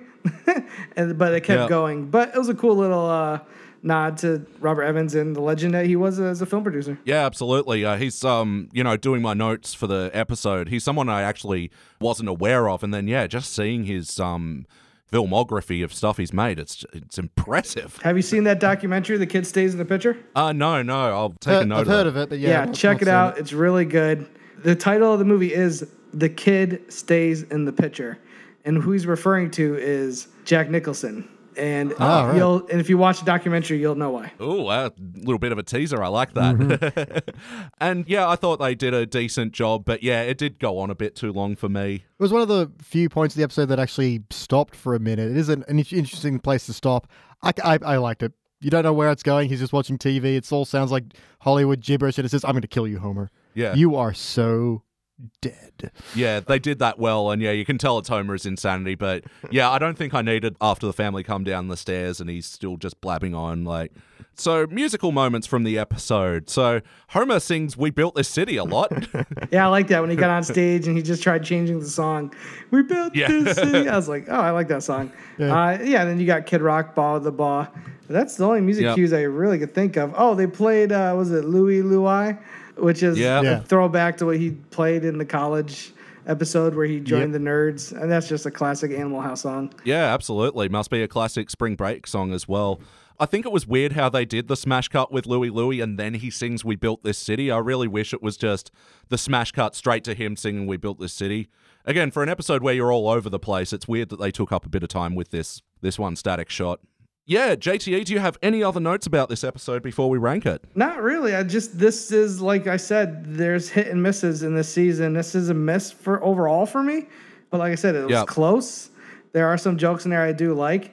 But it does feel like not the Simpsons I loved and grew up with a lot of ways. This was when the signs were starting to show that, holy crap. As a kid, when I heard there's a new writer on a show, it didn't really mean anything to me. It wasn't until Simpsons, when the new writers took over, I go, oh, the writers are a big deal. This feels different. And I think this is a great example of the changeover that happened right around the time where it's still good but not great, and it's heading towards bad. Yeah, definitely. You see the signs, and especially the frantic nature of the story. I think, as well, they might not have been copying Family Guy directly. I think just comedy shows around the time just were a bit more like Family Guy, that story was being sacrificed for gag vehicles. How about you, BT? Any other notes? These are all just lines I like. So Yeah. I like when he's in the therapist's office, like, you hate your father, don't you? Yeah, but the guy I really hate is your father. Yeah. I'm sorry I brought that up. I was just venting. Yeah, that was fun little bit of banter between them. I think it's a good little Schwartzweldian misdirect as well. Yeah. Just a simple line, my pockets hurt. They're being pursued. It's like, pull over. There's no good places. Yeah. One day I really want to crack that out and get arrested for it. Yeah, it'd be worth it. Yeah. When Lisa's like, Dad, you can't drive. He has your license. Well, I'll try anyway. It's a miracle. I got a good chuckle out of that. Just plugs the keys in and, yeah, who needed a license anyway? Yep. Now, it ain't Buckingham Palace. No. Yeah. And my final one is going to be something I never noticed before. It's like they're on the run for Gatorside and defrauding an Amtrak snack bar. When Homer comes back from the snack bar on the train, he's obviously scammed them somehow. Yeah. Or just stolen this food. Yeah. Oh, that's great. That's my rapid fire joke notes. All right, cool. Time for my final notes. I do think about Homer saying, giving Bart the money, and 3 makes 3. I like that line. It's followed up by the weird thing that his money's actually for the Montana militia or something. Yeah, which is a little bit more ominous these days, but... Very ominous. And yeah, I like Homer when he gets the quiz book and he's just answering the questions on the cover. Are you a good driver? Yes. Are you a good lover? Yeah. We're going to find out what makes me tick. I think it's hunger and rage. Yeah, but in what ratio? Yeah. I thought it was really sad, though, how he came over to Flanders' house. Like, this is, like, in the same season that Maud died, and yeah, I think it was too raw, and it wasn't funny. Yeah. I got to laugh at it. When he's singing Jimmy Crack Corn, I do like how he brings it in to We Built This City again. Actually, you were just saying, the singer of that song actually wrote the majority. writer. Yeah, it was a writer for Jefferson Airplane and Jefferson Starship and wrote all the good songs. Yeah, Want Somebody to Love and Nothing's Gonna Stop Us Now and all those classic And hits. White Rabbit. Never forget White Rabbit. Oh, throw the radio in when Rabbit peaks. I'd really hated Homer making the joke about Lisa and Bart getting married. I think they were playing with the sort of the charming hillbilly thing. I think leaning into the incest was just the obvious joke there. Yeah. Yeah, it was a little too... Took a little too long and was a little too gross. But yeah, conversely, I did like how, your suit certainly brings out the red in your neck. Well, you should wait till summertime when the horseflies got at it.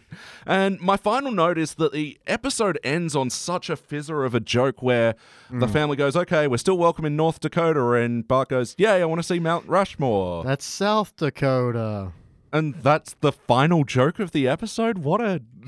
not a good closer. No. All right, guys, it is time to rank this thing. BT, why don't you take the lead on this one?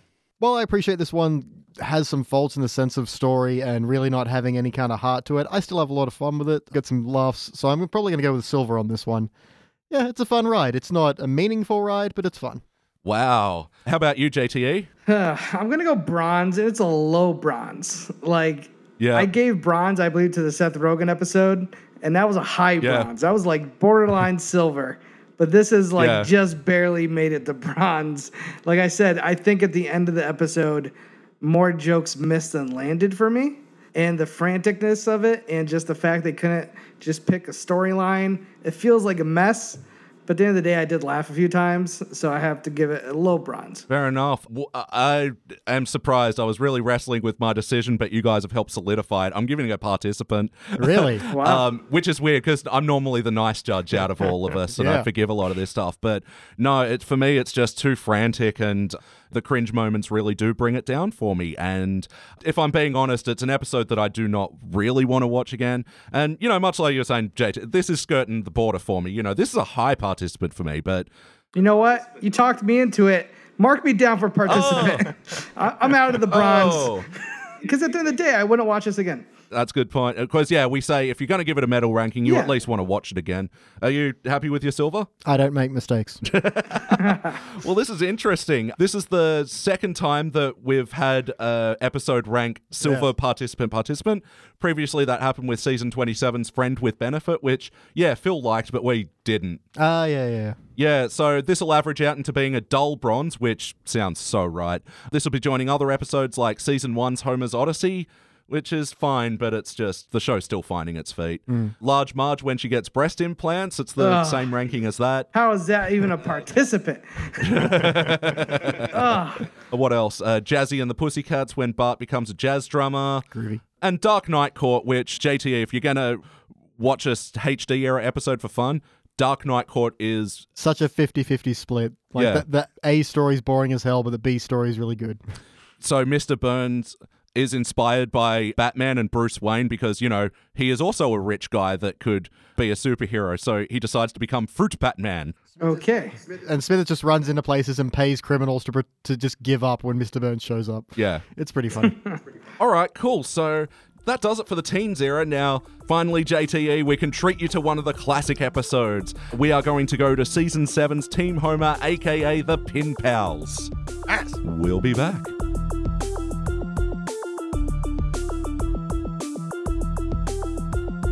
And we are back, and we just watched our classic and final episode for the evening, which was Season 7, Episode 12, Team Homer. This was first released in January of 1996, directed by Mark Kirtland, written by Mike Scully. In this episode, you guys at home, you know it, it's the Pin Pals episode, and also it's Bart and Lisa. They have to wear school uniforms, and oh god, what'd you think? I mean, this is a great episode.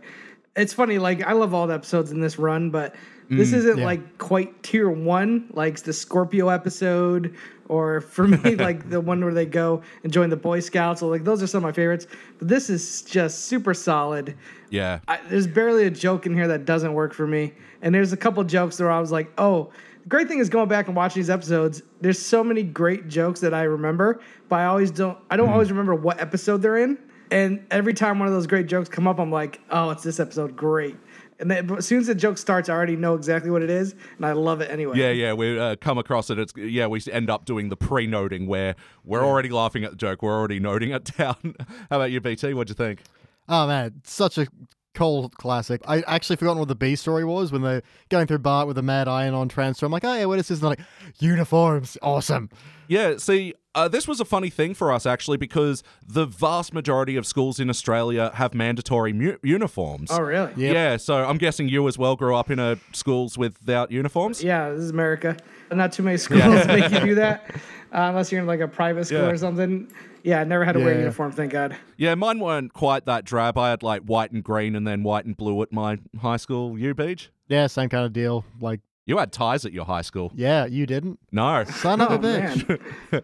But yeah, so it was a funny story for us to see play out. And, we get a little bit of how American culture works. I love when the reaction of the faces of the kids when Martin comes out wearing and Lisa comes out wearing, the look on the kids' faces, what mine would be like if I was in school and they're like, you have to wear uniforms, here they are. I would have been like, when they did a close-up of Millhouse and he's just in horror. I was laughing so hard because I was like, that is exactly how I would be. That's how kids I went to school would be if we had to wear uniforms, anything like that. Yeah.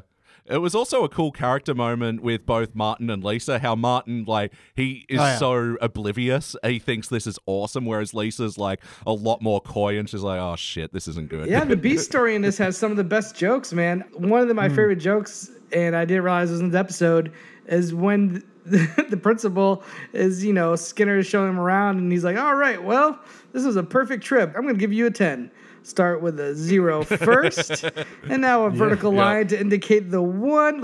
Who does that? And this is so ridiculous. Yeah. And just the way that a shirt like that can make all the kids in the school rebel, instantly. And then maybe one of my favorite scenes this episode, Skinner having that Vietnam flashback. He's like, Mad Magazine, we meet again. And he just starts going, and it goes all the way to this stew that he made while he was a prisoner.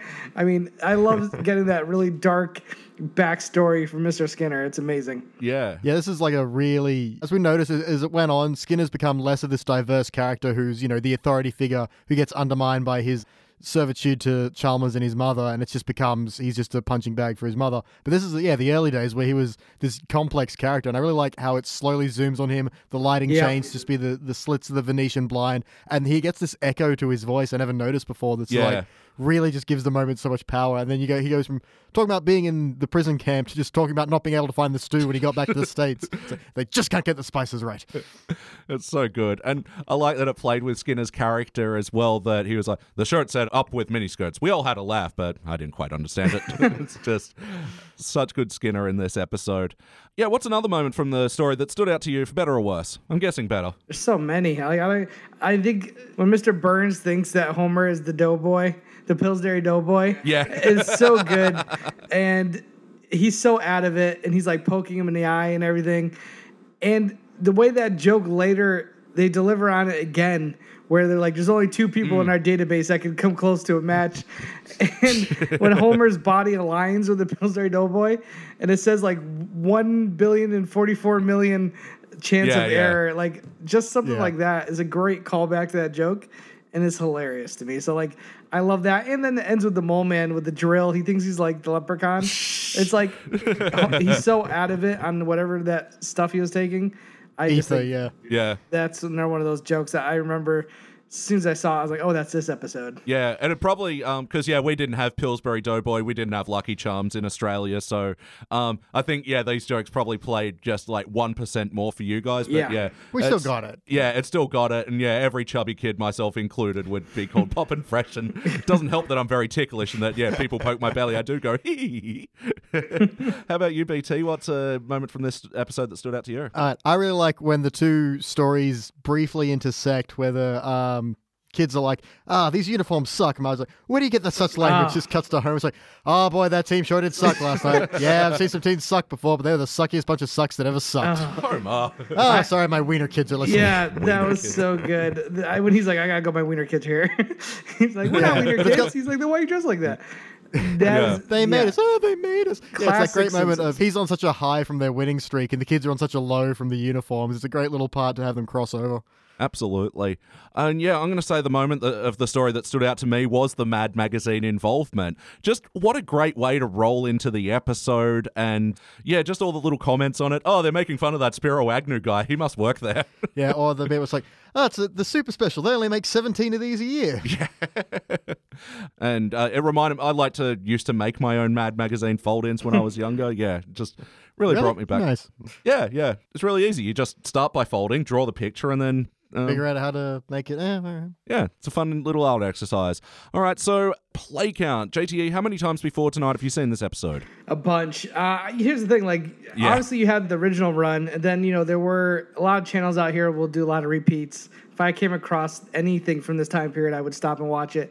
But there was a time when DVDs were really hitting, and I remember I used to have the first 7 or 8 seasons of The Simpsons on DVD for quite a while. And then after I moved, so a lot of them got damaged, and for a long time, they're not easy to find. Like, you can't buy the Blu-rays. I think season 20 is when they started releasing them in Blu-ray, but they haven't gone and done a back catalog for a lot of these. No, they've only gone as far back as season 15. It's really annoying. It's so annoying. That is dumb. The good thing is, because of this show, I found out the FX app works on my Xbox One, so I now have access to all the episodes on my TV, which I plan on watching a bunch more. I mean, for some of those moments that are in the show, I'm going to refer to them a lot because I joke around about Simpsons all the time. And if I'm ever hanging out with my friends, I'm going to mention some of the jokes in this episode because they're so good.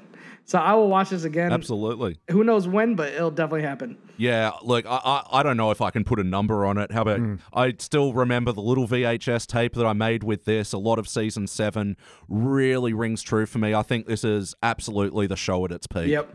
I will say, even though I've seen it a bunch, I probably haven't seen it for maybe 10 years. So a lot of this stuff came as a surprise to me. Like the scene where Homer's asking Marge to pay him $500 for sex. That either was censored or flew over my head completely. I just died laughing at that.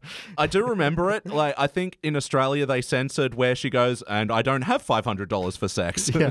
There's a great moment earlier, too, where Marge is like Homer wants the attention, and she just keeps going, "Oh, that's so great that Otto did that." Like she's like, and she's messing with him because she knows him so well.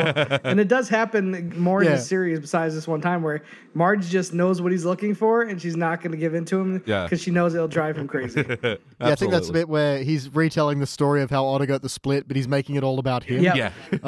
Sorry, got the spare. Because, objectively, picking up a 7-10 split is way more impressive. But actually, something that I noticed with that in this rewatch is that they do keep returning to Homer and Marge in bed and him looking to Marge for comfort or advice or any of this stuff. And it really leads to some lovely moments between them, I think. Yeah, it's, again, this episode does have some heart to it. I know you're going to ask me that later, but it's about teamwork. What do you sacrifice for your friends? And these are a bunch of guys that wanted to play some bowling, and they're all outcasts, and they had to form a team together. Which leads me to another one of my favorite jokes is when they go to the bowling alley because Homer's like, I guess I'll go back see my kids. He's like, please, Mo, where else can we go? And he's like, and the kid working behind the bowling alley is like, I couldn't give my own mother an alley. And she just comes by, she's like, I have no son. Like, that's just a great joke on top of a joke. Which is now some good Simpsons continuity that we didn't know, is that the squeaky voiced teen is the son of Lunch Lady Doris. It's building more connections in the world. But I mean, we're talking about the heart already. May as well knock off that question. Yeah, is a heart moment that stood out to you, Beach?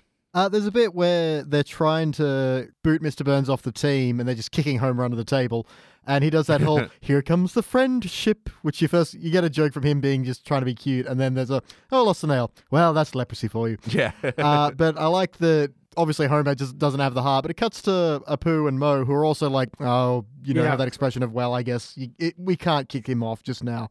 They're also struggling with that idea. Obviously, and then later on when he gives them the pin pal jackets and they're all like, you can stay. Yeah. Yeah, and Homer doesn't read the situation and is like, you're off the team. Yeah.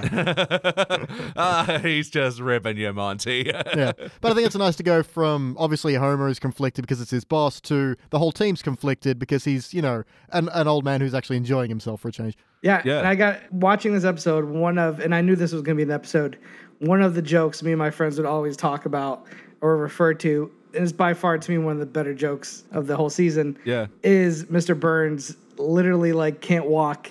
And he's like, you're going to have to tell the team I'm not going to be able to play today.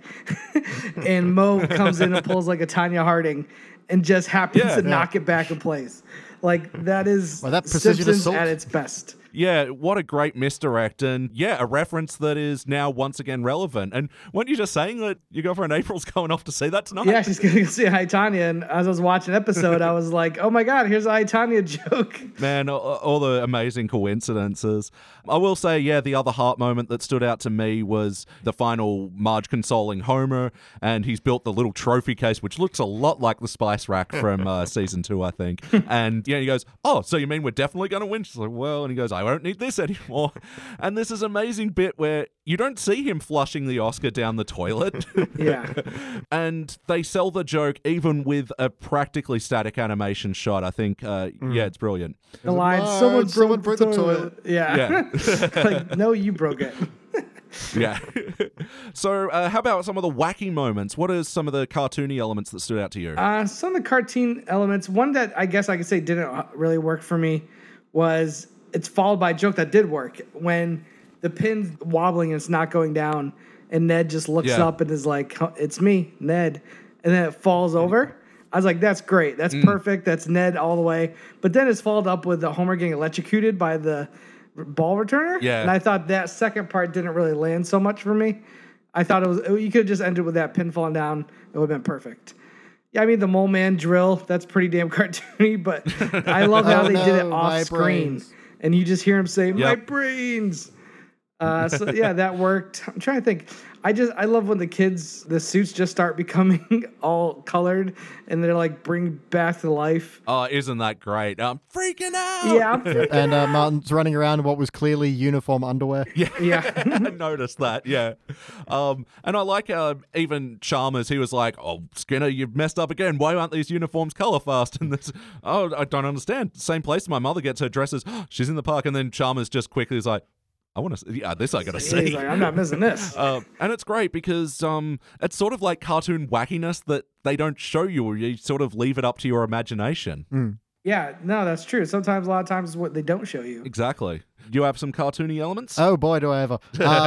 When the school descends into anarchy with Bart's shirt and they tip over Krabappel's desk, it just catches fire. Oh, yes, that was great. Mr. Burns has a line about, "Oh, Pop and Fresh, I owe my robust physique to your tubes of triple bleached goo." Just not even sure what he's going on, but Burnsyisms are always fun. Because, yeah, Pop and Fresh is like, it's dough that you can like make into croissants and pastries and things like that, isn't it? Yep. Yeah. All the children blinking in unison. I love that sound. I wonder if they got the entire writing staff to just blink or something and see if they could get that. Yeah, and it's not really wacky, but I think we in Australia can relate to this for when uniforms came out, where it's like, you can select your sizes from extra small or extra large. Oh, I've just been told we're out of extra large. Yeah. Yep, that sounds familiar. But ultimately, though, guys, did it feel like an episode of The Simpsons? How's the integrity of the show and the characters? I mean, yeah, this is it's in the middle of its stride right here, in my opinion. Almost no jokes missed. I think Homer is the Homer that I love, where he's stupid and he just can't read situations, which I think he's never over the top and just being used for a joke for no reason. I think it all has to do with what he's trying to achieve, being part of the Pen Pals, not wanting to go home. He's a selfish person in a lot of ways, too. And for me, that it just works perfectly. And then the way with the kids is just such a Simpsons episode. And again, it was refreshing to watch it again. Yeah, absolutely. And you were fine with the integrity? Absolutely, everyone's on point. This is a very iconic episode. This is The Simpsons. Yeah.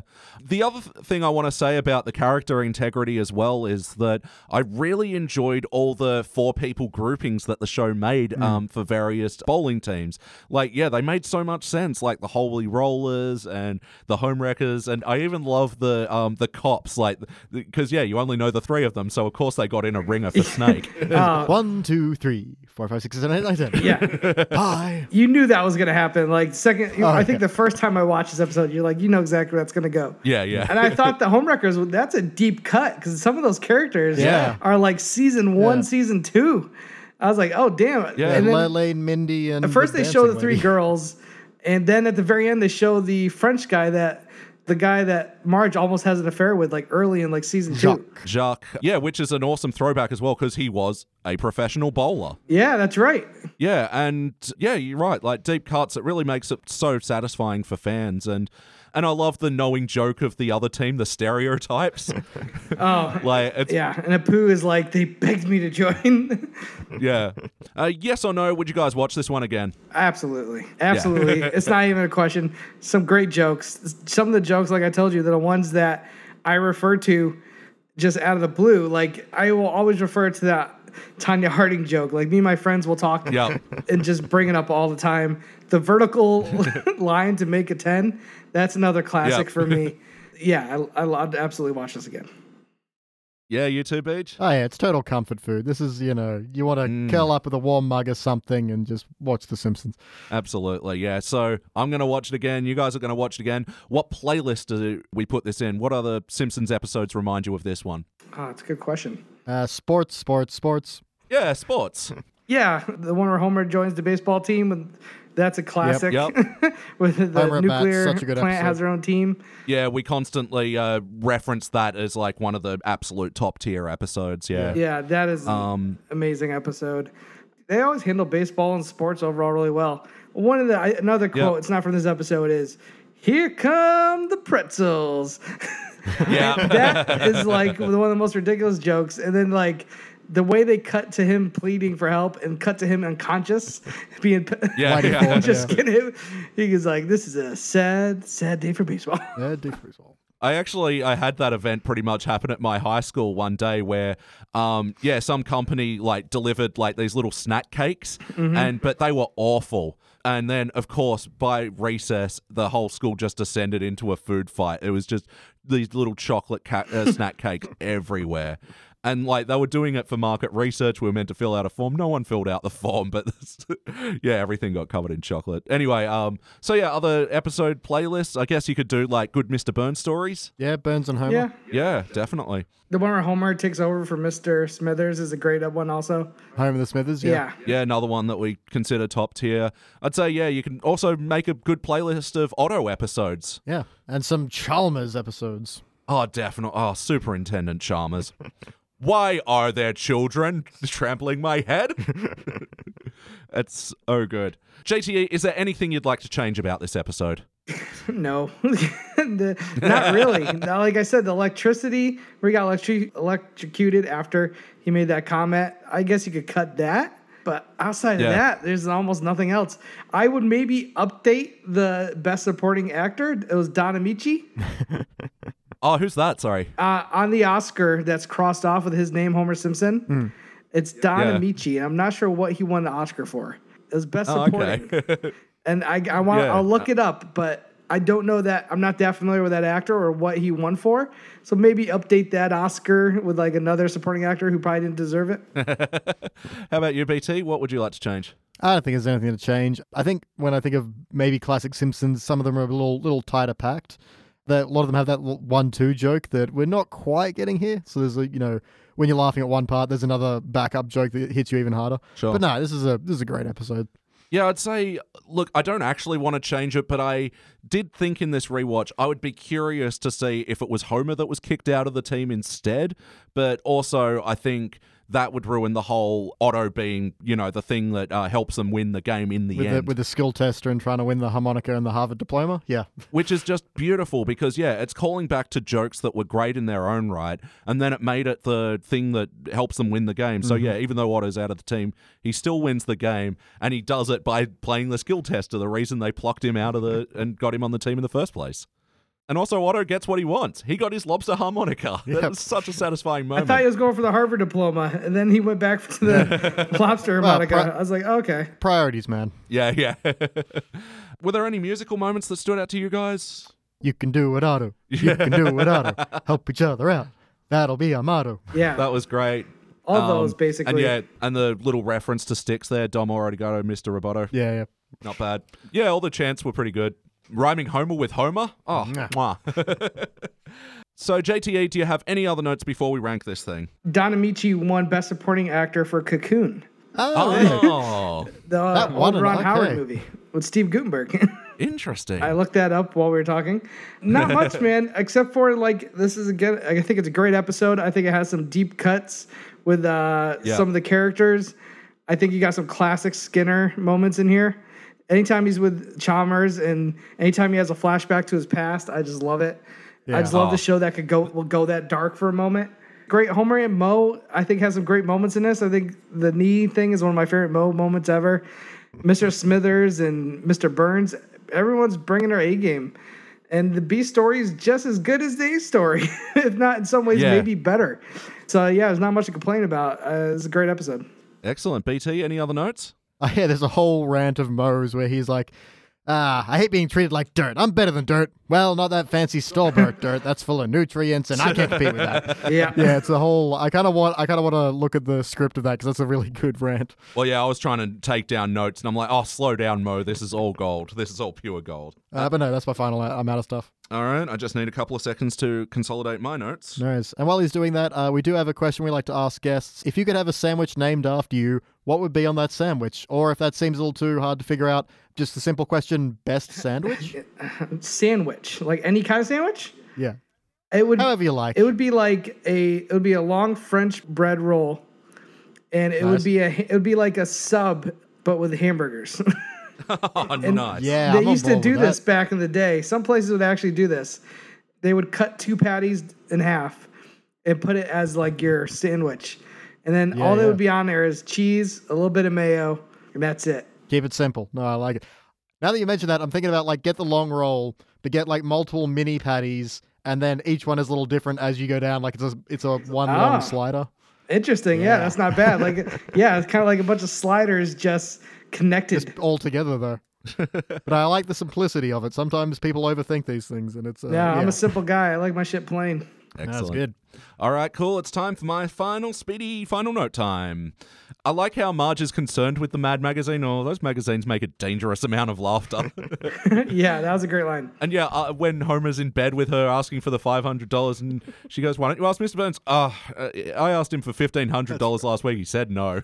Why did you need that? I'm going to get the third degree from you too. It's like another one of these things where they leave it up to your imagination. Yeah. The uniforms were by a company called Mr. Boy and Mr. Boy for Girls. Yeah, I saw that. That was weird. Great visual joke, I thought. Yeah. And just reinforcing how it's just not going to work. Yeah. And I can't believe we didn't mention Stub Everything. I don't remember writing a check for bowling. That says bowling, sir. Oh, that's very important. Yes, remember the month you forgot it? No, that's unpleasant for everybody. And then she repeats it all with, wait a second, I don't remember writing a check for bowling. It's an excellent misdirect and, tied into when, because, you think Mr. Burns going to come down on them and he's like, I want to join your team. You're going to join his what? You're going to what his team? Yeah. And then his like, I haven't felt this good since my last bowling. Yeah. This episode has just got such good memory, right? Yeah, and in the scene where Bart sees Krabappel's butt, he's got the slingshot. I'm like, there's something I do here. Yeah, and the Nelson follow-up. Yeah.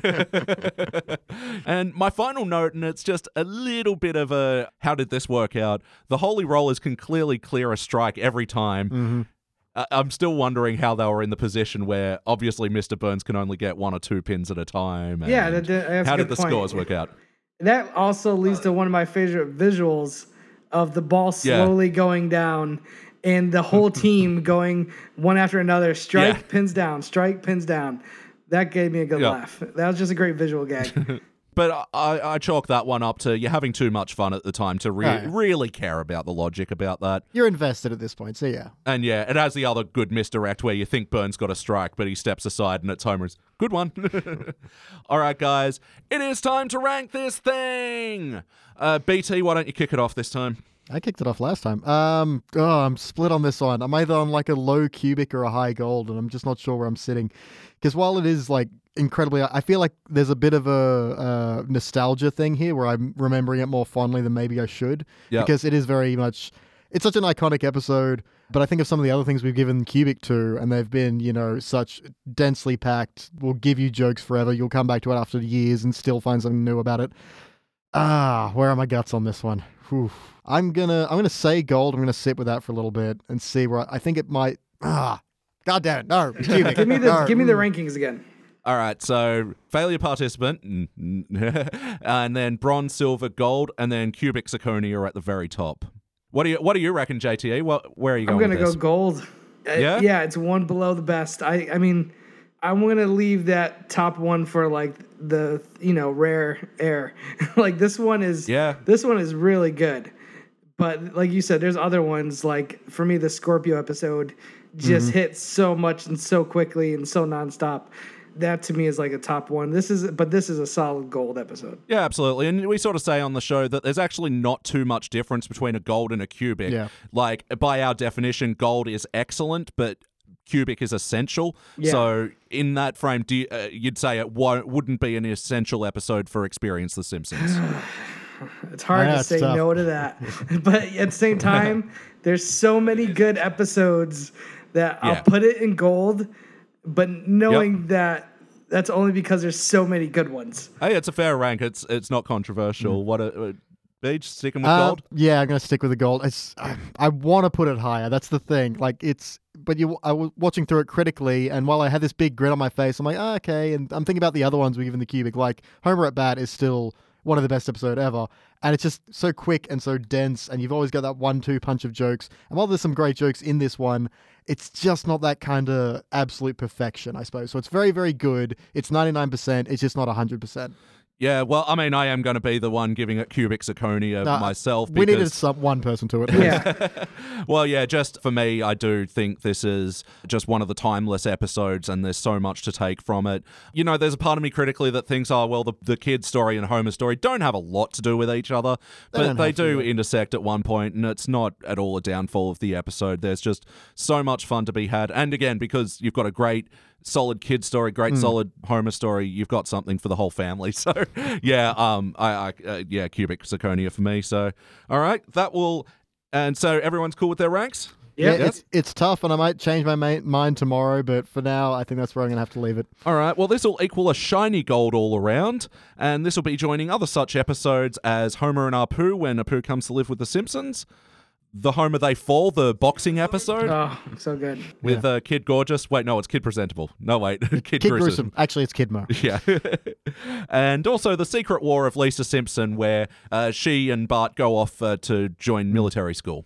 I would really put this on par with Homer and Apu. I think this is really in the same kind of vein as that. Yeah. No, totally. All right, guys. Yeah, that about does it for the Simpsons Index for this week. JTE, seriously, thank you so much for joining us. No, thank you guys. I love The Simpsons, and I've been one of those people who just haven't revisited anything past season 12.